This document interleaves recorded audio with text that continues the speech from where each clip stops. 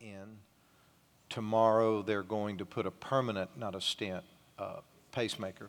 Tomorrow they're going to put a permanent pacemaker in his heart.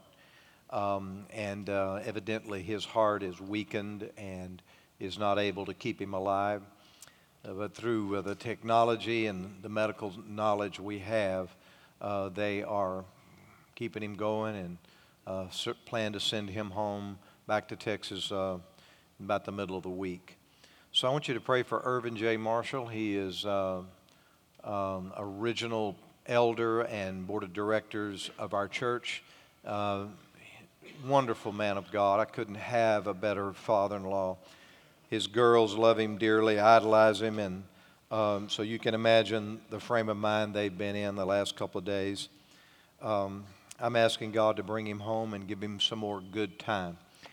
He's been doing fairly well. He can't hear, so he kind of lives in his own world. But other than that, was doing well. But I think his 91-and-a-half-year-old heart is just tired. And so he's a World War II vet, and not many of those left.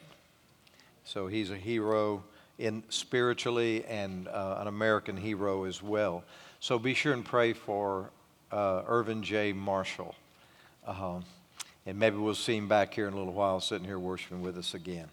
So please remember that.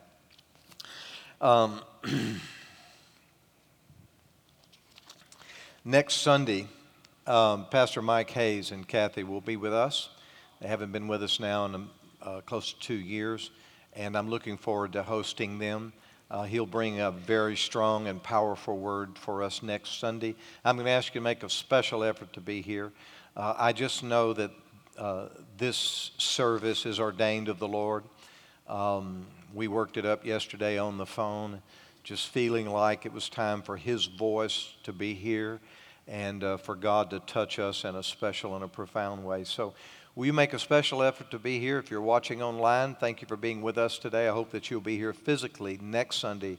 Pastor Mike Hayes will be here, and I'm expecting a real word from the Lord. Beyond being a lifelong friend, they actually introduced Renee and I. She was in Mississippi, I was in Texas, so they made the connection. We go way back. He's a spiritual covering, apostolic voice over this church, speaks very directly to us and oversees our ministry. So not just another speaker, but someone with a word for us. So next Sunday, make every effort to be here and be spiritually ready to hear a word from the Lord, okay? If you're a guest today, we'd like for you to take a moment to read our guest brochure. On the last card is a place for your name and address, a connection card. Please fill that out and leave it on your seat, if you will. And our way of connecting with you and let you know about things coming up real soon. Thank you for being here. I always go to the foyer right at the end of service and try to connect with our guests. Give me a chance to get there so that I can meet you. Can you say amen? All right, are you ready to study the Scripture today? Okay, how many of you brought your Bibles? If you got a phone, you got to have a Bible, right? All you got to have is a phone, you got a Bible. So you're ready to go. We're going to John chapter 12, verses 23 to 25.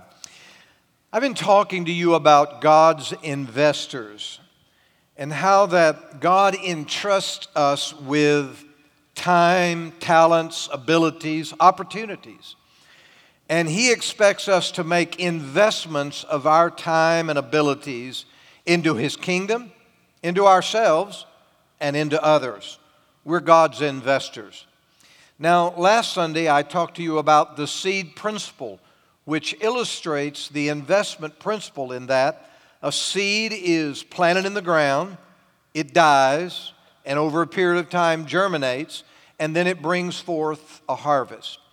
And so a seed is one form of the earth's investment and illustrates how that when we sow thoughts, words, deeds, small increments of time and activity, that these seeds grow and impact our future.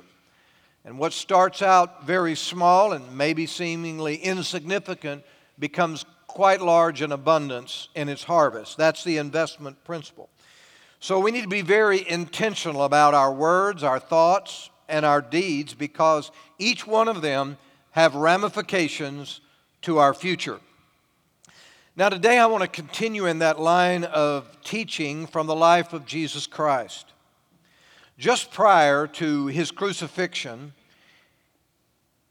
he said to his disciples, in essence, my life is a seed that is about to be planted through my death.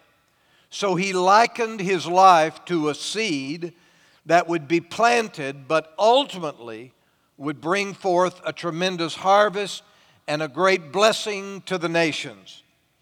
So Jesus said, my life is a seed. In John 12:23, Jesus answered them saying, the hour has come that the Son of Man should be glorified. Speaking of his death. Most assuredly I say to you, unless a grain of wheat falls in the ground and dies, it remains alone. But if it dies, it will produce much grain. He who loves his life will lose it, and he who hates his life in this world will keep it for eternal life. So first of all, he says, my life is a seed, and I'm going to be glorified, I'm going to be crucified, and I'm going to die, but it's going to be like sowing a single seed in the ground. That after a while, it will begin to sprout up, come back to life, speaking of his resurrection, and then it will bear much fruit and make a huge impact. So he's just saying that his life is a seed that he is about to plant. Then he says to all of us, if a man loves his life, he'll lose it. But if he hates his life in this world, he'll gain life eternal. This is strong language. It's a Hebrew idiom. And basically, he is using the word hate in a sense that if we love our life as we want it to be, if we love and cherish our life as we want to live it, if we pursue life on our own terms and our own basis, inevitably we're going to lose it. Now that doesn't mean you're going to die as much as it means that when whatever you're pursuing will be lost and it will not work out like you hoped. But on the other hand, if anyone follows Christ, loves Christ, does his will in life, they will find their life and find it for all of eternity. This is in essence what Jesus was speaking of in these verses. Everybody wants a better life.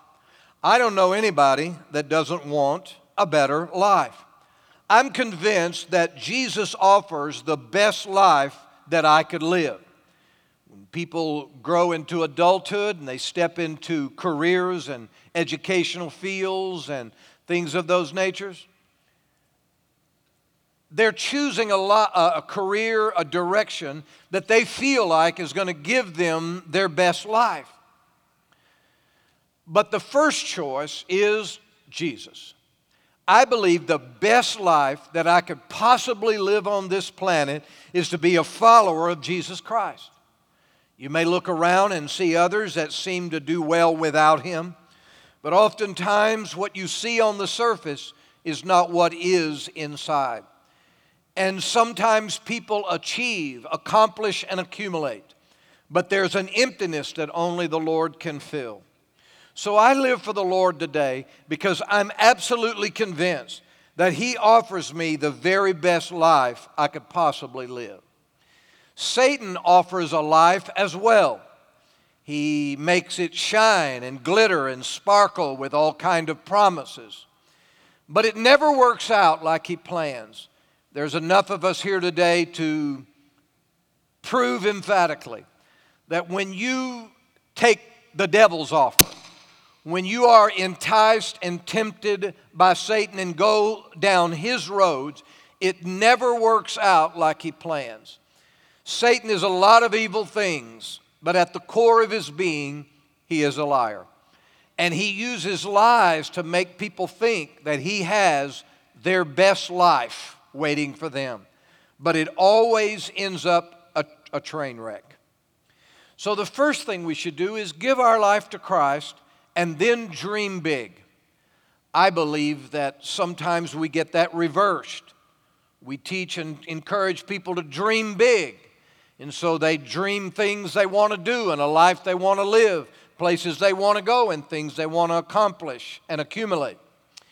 But first, give your life to Christ and then dream big. Because if you dream before giving your life to Him, you may dream of things that are empty. You may dream of things that do not provide the eternal value that you really, really need and hope for. So give your life to Christ and then dream big in that context. You see, I believe that God will give us the desires of our heart according to the Scripture. He will give us what we desire. But our desires have to be sanctified, because as a human being, we are prone to sin and selfishness. We're prone to self-destruction. So we need to go to God first and say, Father, give me the desires that you want to have. And from those desires, we grow the biggest dreams and the hope of the best life we could possibly live. But give your life to Christ first, and then dream big. Everybody wants to be a better person. They're good people and other people in the world, but everybody is wanting to be a better person. I've never talked to a person in my life that wanted to be a worse person. I don't know anybody that's not trying to be a better person. Some of them are not making much progress, but we give them credit for at least trying, right? I believe that Jesus is all about helping me be the best person I can be. He's not against me, He's for me. He's not angry with me, He loves me. He's not trying to snuff me out, He's trying to lift me up. And so when I go to Him with my imperfections, He isn't quick to bring judgment and accusation and punishment. He's quick to bring solutions and to help me see myself in a way that I can move my life forward and I can become the person that I really want to be because I see it in Him. So Jesus is on our side, and throughout your life, He's trying to help you be the best person you can possibly be.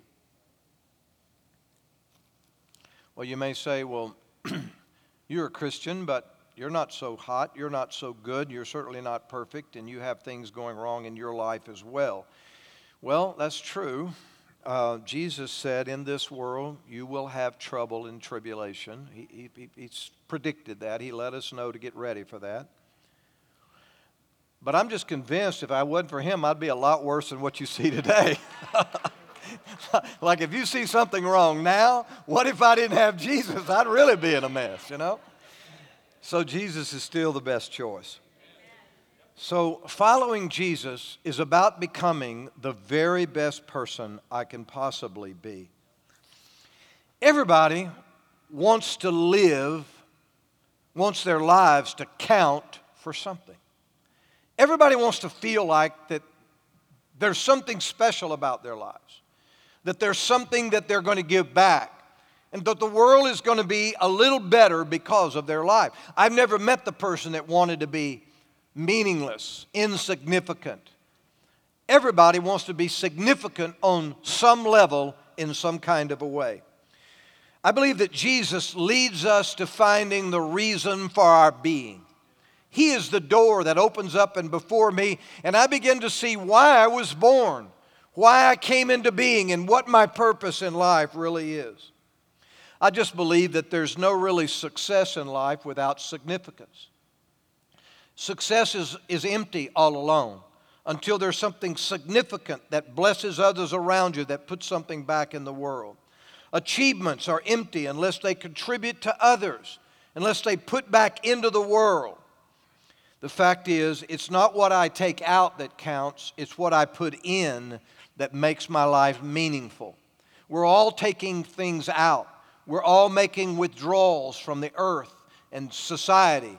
We're all taking withdrawals and we're all benefiting from the environment that we have. But it's not so important what I take out and attach to myself. What's important is what I'm able to give back. It's that gives me significance. It's that gives reason to my pain, reason to any suffering that I may have. It gives reason to what I'm going through in the moment. I have to have a purpose. I have to have significance. And I believe that following Jesus is equivalent to following my divine destiny and my purpose in life. Following Jesus is equivalent to having significance in life. You know, only humans ask the question, why was I born? Animals don't ask that question. They don't ask, why was I born? They just don't. They live on the basis of survival, right? You know, it's food and water and what I need to live my life. Animals have no concept of significance, of mission, of purpose. All they have is a sense of survival. But humans, we're animals, but we're on a different order. And the fact is, we want to know not just am I alive, but why am I alive? That I am a being, but why am I a being, and why am I on this planet? Only humans ask the question, survive for what? It's the why of life. God puts purpose in our life. He puts significance in our hearts. And He gives us a reason for being. It's only God that can answer the question of, why am I alive today? Somebody may ask, what is the most important thing in life? Well, if you're hungry, you're going to say food. If you're lonely, you're going to say companionship. If you're financially destitute, you're going to say money. If you're sick, you're going to say healing, because that's where you are at the moment. And all of those are survival-based. It's all needs-oriented. In other words, we respond in that way because that's the most urgent, basic need that we have. But you can't live your life like a mere animal, just trying to meet your own basic needs. Life has to go beyond food, shelter, clothing, companionship, etc. Because after you achieve all those things and you have them, you're still empty on the inside if you don't know why you are here at all. So it's important that we answer the question, why am I here? And then see that if we answer that question right, all the other things become secondary to it. We're not just animals surviving and trying to have our needs met, but we are children of God on a mission for Him. You know, Jesus believed this. He lived this principle. And He taught His disciples, do not worry about tomorrow. Do not worry about what you're going to eat, what you're going to wear, or where you're going to live. Don't worry about those things. Those are all survival needs. But seek first, He said, the kingdom of heaven. And then, after you do that, all these other things will be added unto you. You know, Jesus didn't have anxiety problems. I really don't believe He was stressed out, and He didn't have eating disorders, and He didn't have sleeping problems like many of us have today. But He was walking in a state of trust in His Father. He was so micro-focused on doing the will of His Father, being obedient to His Father, that He didn't have time to worry about some of the basic needs that He had and we all have. He was saying, seek first the kingdom of God and get that straight and see how wonderfully the Father will add other things to you. He illustrates with the birds of the air. He said, look at the birds of the air. They don't worry about what they're going to eat or where they're going to sleep. Their Father takes care of them. And living for God is about living in a state of peace and trust and knowing that He's going to take care of us. But we're humans. We have needs. We have problems. And we have to contend with those problems. Jesus set the bar high, and He showed us the way. And He said, trust the Father. Seek His kingdom, do what is right, pursue the things of God, and then all these other things will be added unto you. And that's what we're reaching for. So if you're going through something today, maybe you're troubled about this or that, or some other need or situation in your life, you're reaching for the bar where you're going to stay focused on the things that God has given you to do, your significance, your purpose in life, and believe that God is going to add these other things to you simply because He's a provider. He is your Heavenly Father. Can you say amen? Amen. Jesus said, my life is like a seed. And He said, I'm going to plant it. They're going to arrest me, falsely accuse me. They're going to improperly convict me. And then they're going to crucify me, and I am going to die. But my death is going to be like a seed that's sown in the ground. It's left there to die. But after a period of time, it germinates and it comes back to life. And so He said, after 3 days, destroy this temple, and I will raise it up. He said to His followers, He said, no one can take my life, I lay it down. No one can force this on me, I willingly give it to my Father. He said, I could have called 10,000 angels, I could prevent all of this from happening, but I have submitted my will to the Father. I have given myself to Him, and I'm planting my life like a seed in the ground, knowing that my life is going to come back to me. Knowing that what I'm doing is going to be a blessing to other people and it's going to have an effect on all of eternity. Jesus said, my life is a seed that is about to die in the ground, but ultimately is going to bring forth much, much fruit. You know, as Christians, our lives must be like seeds. My life is a seed. When I came to Christ, I gave my heart and I gave my life to Him. It simply means, first of all, He's going to forgive me of my sin. He's going to take me in His arms and make me a part of His family. It means that I'm going to follow Him all the days of my life. That I'm not going to continue to live the life I would have lived, go the direction I would have gone, and done the things I would have otherwise have done. But I'm going to be a follower of Jesus Christ. And every once in a while throughout life, you see opportunities come your way. You see places and people and lifestyles, and you say, you know what, I would like to have done that. It doesn't have to be anything evil, but you just see environments, you say, you know, I can see myself doing that. I would like to have done that. I would have liked to have gone there. I would have liked to have had that life. But over and over again, you come back to the fact that you say, my life is a seed. I could live that life, but I don't choose to live that life. I could have gone that way, but I gave my life to Christ. And so ever since that moment, I've been following Him. I've been doing what I felt like He wanted me to do in life. I didn't just choose a job. I let Him open a door for me to have this job. I didn't just choose a career field. I let Him guide me into this career field. A lot of things happened that I didn't choose. Things happened and situations came along, but I trusted God to close and open the doors for me and to discern and to decide what would happen and not what would not happen in my life. My life is a seed. It belongs to Christ. I'm following Him. And wherever I work, wherever I live, however I conduct life, my life is His, and He's using me for His glory and for other people's good. You know, I think that a transition that many believers need to make is that a ministry belongs to everyone. Just because you're not a pastor and you don't teach from the Scripture on Sunday mornings doesn't mean what you do does not have significance and purpose, that you're not called and gifted and anointed to do the things that you do. You know, I can illustrate with some of the easier career fields.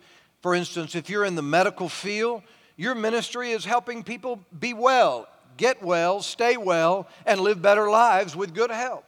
If you are an educator and you're working in that field, you're there because you have a heart for other people's lives to be better. And so those are some of the easy careers, but other careers are a little bit different.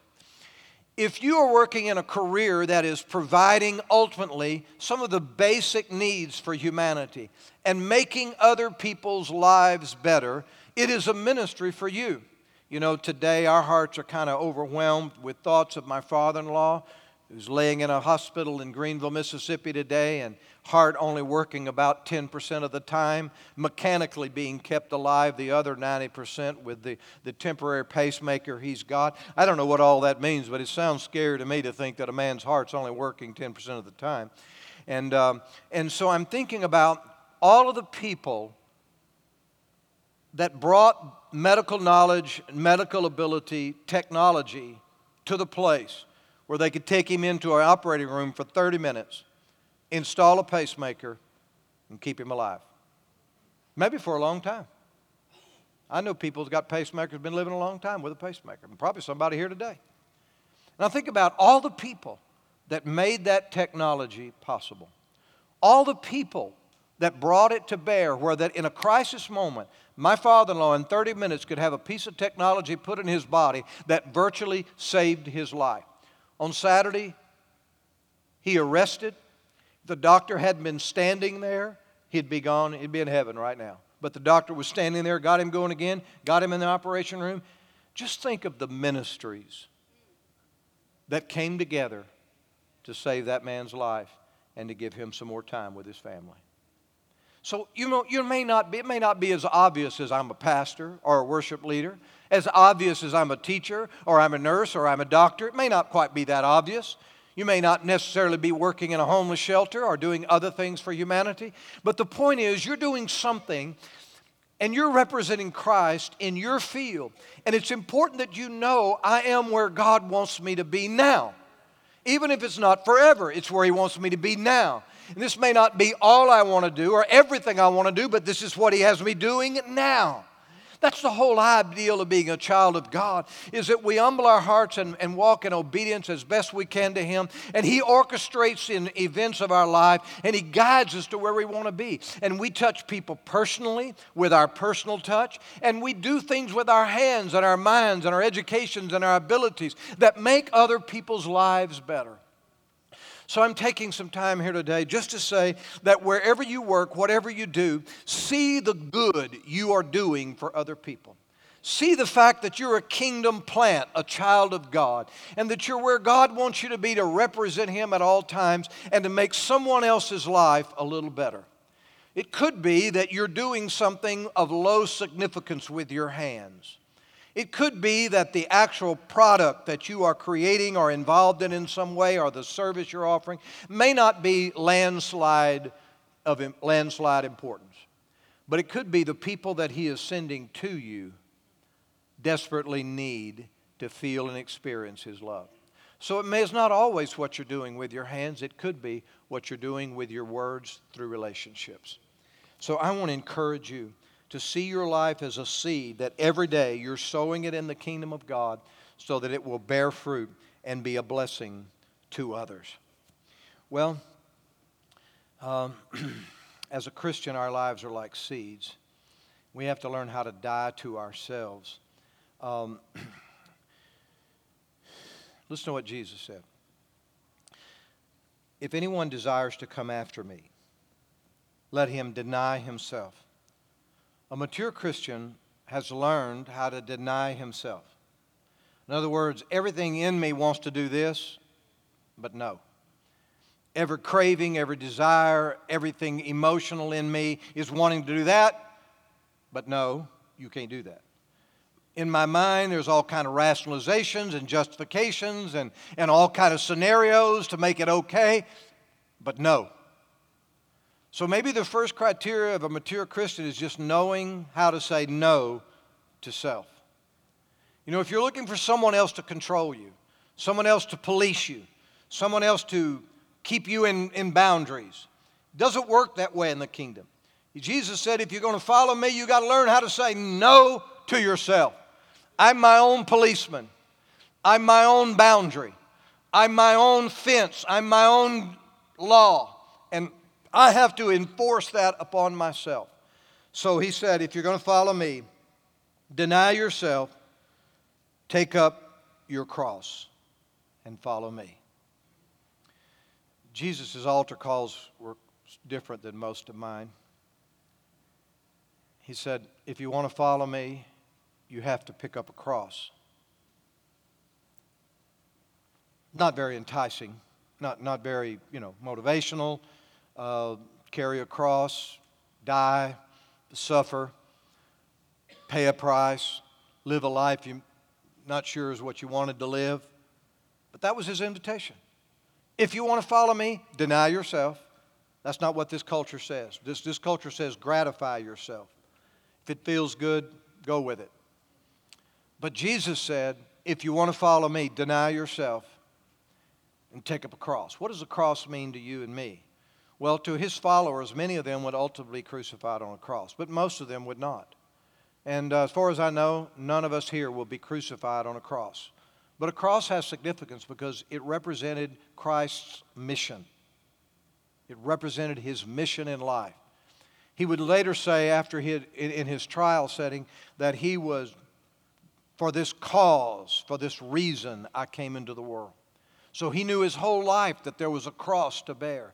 And every day he had to carry the cross, the knowledge that ultimately he was going to die on the cross. Ultimately, this was his mission. This is why he came. This is why he was born. This is what the will of the Father was. This is how he was going to be a blessing to humanity.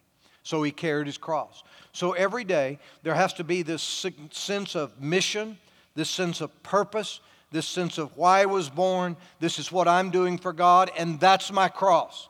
It may not be something I'm going to die on, but you're going to die 1,000 deaths saying no to your flesh, no to other desires that you may have, no to things that may not be evil, but you're saying no to those because you have a cross. And that cross is your mission and your purpose. And the cross does not go away when you reach a certain age, but it goes with you for a lifetime. So Jesus said, if you want to follow me, take up your cross, take up your mission, embrace my will for your life, carry it every day, do my will, and follow me. He went on to say, for whoever desires to save his life will lose it, but whoever loves his life for my sake will find it. For what profit is it to a man if he gains the whole world and loses his own soul? Or what will a man give in exchange for his soul? What a powerful, powerful truth. So what if a man has the best of education, the most of money, has every aspect of his life carefully and ordered, and he looks like the epitome of success by anybody's measurement, but he's lost. He's not a follower of Jesus. He has not been saved, and he has no hope of eternity. Once you lose your soul, you can never get it back, and there's nothing you can exchange for it. So success is good. Having things is wonderful. We all want them. But at the end of the day, the most important thing is, am I saved? You know, I know that if my father-in-law goes to be with the Lord, which ultimately will, but if it happens any minute, we have the absolute assurance that 1 second after his last breath, he's going to be in the presence of the Lord. Not because he was a good father, not because he was a good man, but because he was a follower of Jesus Christ. And many years ago, as early as 1940, he gave his heart and life to Christ and has stayed faithful to God all these years. That's what really, really counts. Really counts. If a man loses his soul, how's he going to get it back? Or what's he going to get in exchange for his soul? The problem is, too few people in our world today see themselves as truly lost. We know where we are. We know where we're going. We know how to get to places we need to be. And if we don't, we have a GPS system. Just plug in the coordinates. It'll give us the most direct route there in a flash. It's amazing. So people know where they are, and they know where they want to go, and they know how to get there. But they're still lost. They're lost because they're searching meaningless, without meaning and purpose in life. Just like an animal trying to have food and water on a survival basis, meet their needs, but never addressing survive for what? Why was I born? What is my purpose beyond life? I want to encourage you to make certain that you've given your life to the Lord and that you first answer that question. If you get that answer right, then all the other answers will begin to fall in place as you follow Him. Many years ago, as a young boy, I laid my life on the altar. My life became a seed, and I've never picked it up, and never will I, because I know the blessing and the benefit of walking with God, and the benefit that He gives to me. And I wouldn't trade Jesus for anything. Growing up, there was a song some of you may recall, "Take this whole world, but give me Jesus." Take this whole world, but give me Jesus. I won't turn back. I won't turn back. I won't turn back. And I hope that that's where you are in your faith today. If you want to live the very best life you can live, follow Jesus. If you want to be the very best person you can be, follow Jesus. If you want to live a life that really counts for something beyond your own self and those immediately around you, follow Jesus. He is the answer. He always has been, and He always will be. I'm going to ask you to close your Bibles and then bow your heads in prayer with me. Father, I thank You for the nearness that we have felt to You today, for the clarity of Your voice speaking to us in our hearts. Thank You for loving us, saving us from self-destruction and sin, giving us hope, purpose, and meaning in life. I pray, Lord, that if there is anyone here today that's never made that personal commitment to You, started the journey of faith, I pray, Heavenly Father, that Your love would embrace them, make Yourself real to them, and bring them to a point of salvation. Because of Your love and goodness, I ask You this in Jesus' name.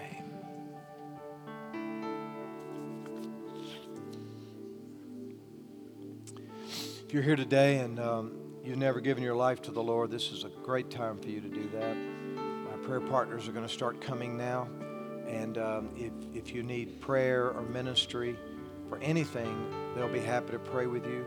If you'd like to come back to the Lord, maybe you've kind of gotten off track just a little bit and you want to get back on where you need to be, make some course adjustments, course corrections.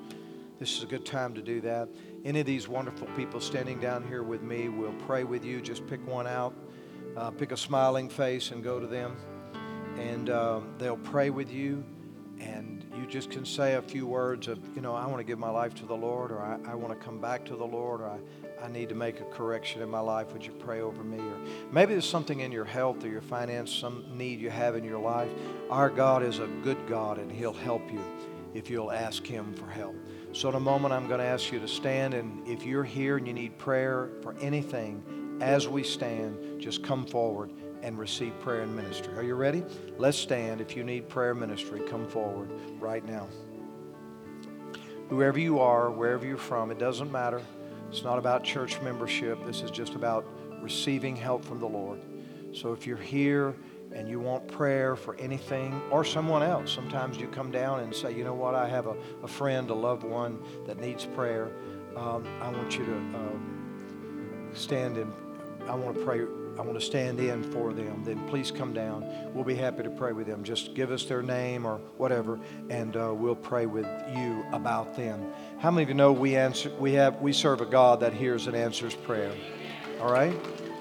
Now, as these are praying, join your hearts in faith with mine as I pray for my precious father-in-law. Father, I thank You for Irvin J. Marshall, for a man of faith and integrity, a true father, a true churchman. I'm asking You, Lord, to bring him back home to us and give him more time, good time, wonderful time together. Comfort the hearts of his wife and his girls. I ask You, Lord Jesus, to keep him safe, give him a safe trip back to Texas, give him the right doctors and nurses, and help him, Lord Jesus, to continue to live for You and function as a father in the house of God and a father to his family. We lift him up for you and speak life over him in Jesus' name. Now, this altar is going to remain open. If you need prayer ministry for anything, you're welcome to come forward. May the Lord bless and keep you. May he make his face shine upon you and give you peace. May goodness and mercy follow you. May the joy of the Lord be your strength. The Holy Spirit overshadow you. May he lead, guide, and guard you. And may you have true significance in his love. In Jesus' name, amen.